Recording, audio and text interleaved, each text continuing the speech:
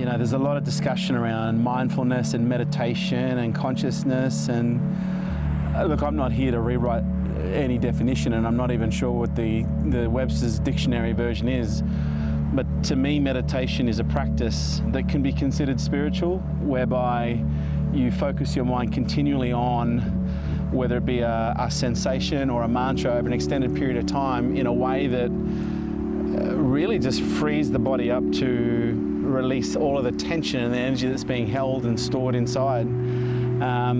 So to me, the definition of meditation is, you know, engaging in a practice that builds the ability to focus on something that allows the body to resolve tension, resolve emotions, and yeah, create a greater state of homeostasis.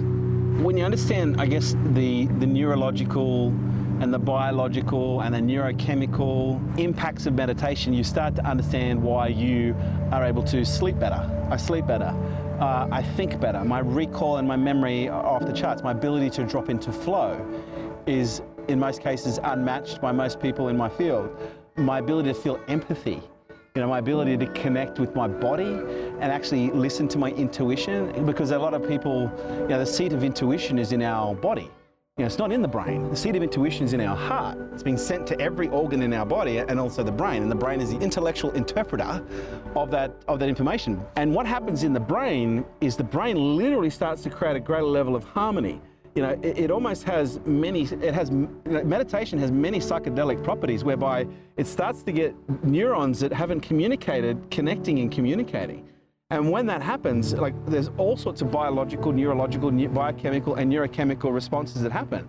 As a result, cortisol drops, DHEA rises, growth hormone rises, hormone levels, you know, either elevate or balance and harmonize, and the list goes on. Immune function raises, IQ raises.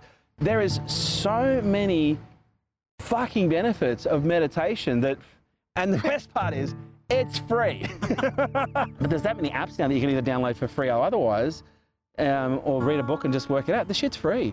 It has anti-aging properties. People who meditate for 3 years, on average, lower their cellular age by between 5 to 7 years. So if you can meditate consistently for 3 years, 3 years from now, you'll actually be 4 years younger, biologically. It's nuts.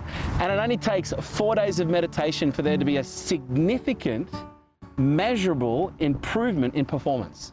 Not mild, not moderate, not anecdotal, significant and measurable. 4 days. And that's what I laugh when people say, oh, I'm not really, my mind isn't, you know, my mind isn't built to meditate. Why? It's just, well, it's really busy. It's like, meditation was built for you. It's not like Cinderella's shoes that only fits certain people. It fits everybody, but most people's feet are fucking swollen from, you know, bad habits, bad thinking, and so when they put those shoes on for the first time, there's blisters. It's annoying, it's painful, it's uncomfortable. They walk 10 meters and it hurts, you know, but once you get your mind and your body healthy, you can walk 20 meters. And then a week later, you can work 30 meters and 40 meters, and 2 weeks later, you can run a fucking marathon in those same shoes that annoyed the shit out of you when you first put them on. And see, and that's why I think meditation is so important to be introduced as early as possible, because in many ways, it is an incredibly powerful yet gentle way to introduce resilience and grit. Because in many respects, what is required to be able to meditate or maintain a high level of practice is that commitment and consistency to push through the discomfort. The reason people don't like to meditate is it's not fucking comfortable to sit in your own shit. You know, it's not comfortable to sit there and go, okay, don't think about anything, don't think about anything. Oh, fuck, I've got to make a car payment. My husband called me, there's a prick this morning. Like, whatever. And all of a sudden, all the shit pops in and go, this is horrible. I don't want to do this. I don't want to sit in my stew of shit. And it's like, well, no, what you've got to understand is you need to simmer for a little bit in order for them to reduce. Does that make sense?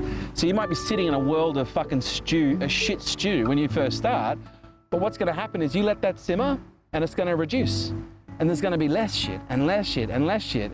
And, you know, so people say, oh, your meditations must be amazing now. I go, so I'm having some of my toughest, I've been meditating for like 20 odd years, and I am still having some of my toughest meditations. You get the meditation you need, not the meditation that you want.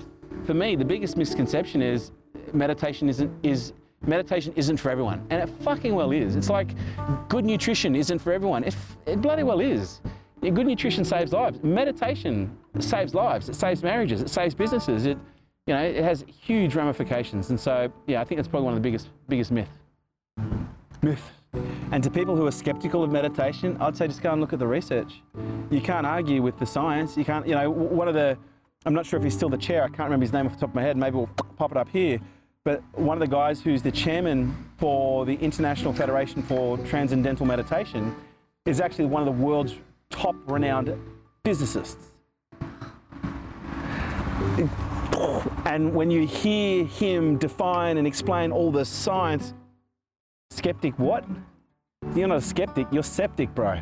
Because your thinking is tainted, and if you're someone that requires facts, the data's there. If you're someone that doesn't require facts, you're more experiential, then practice. But what I will say is anyone who practices for long enough will become convinced. The question is how important is your conviction once it's been achieved? It's a matter of prioritizing values. And for anyone that understands the value in meditation, but you're not practicing meditation, then you've got to start connecting the benefits of meditation to the things that are actually important to you. And so for me, it's like, what's important in your life? Family? Okay. And riddle me this, Batman. Give me 500 reasons why meditation will make you a better mother, father, brother, sister, auntie, husband, wife, parent, spouse, all of the above, because it will. For me, I compulsively want to meditate because I have attached it consciously and unconsciously to so many aspects of my life, to parenting, to speaking, to high neurological function, to flow state, to communication, to energy, to immunity. Like there are so many things that I go, fuck, tick, tick, tick, tick, tick. I can't not. And then you go and you sit down and you have one meditation and you're like, it's like going to the gym for the first time in 2 weeks, like, fuck, I needed that. And you go, baby, I'm back. Why would I give this up?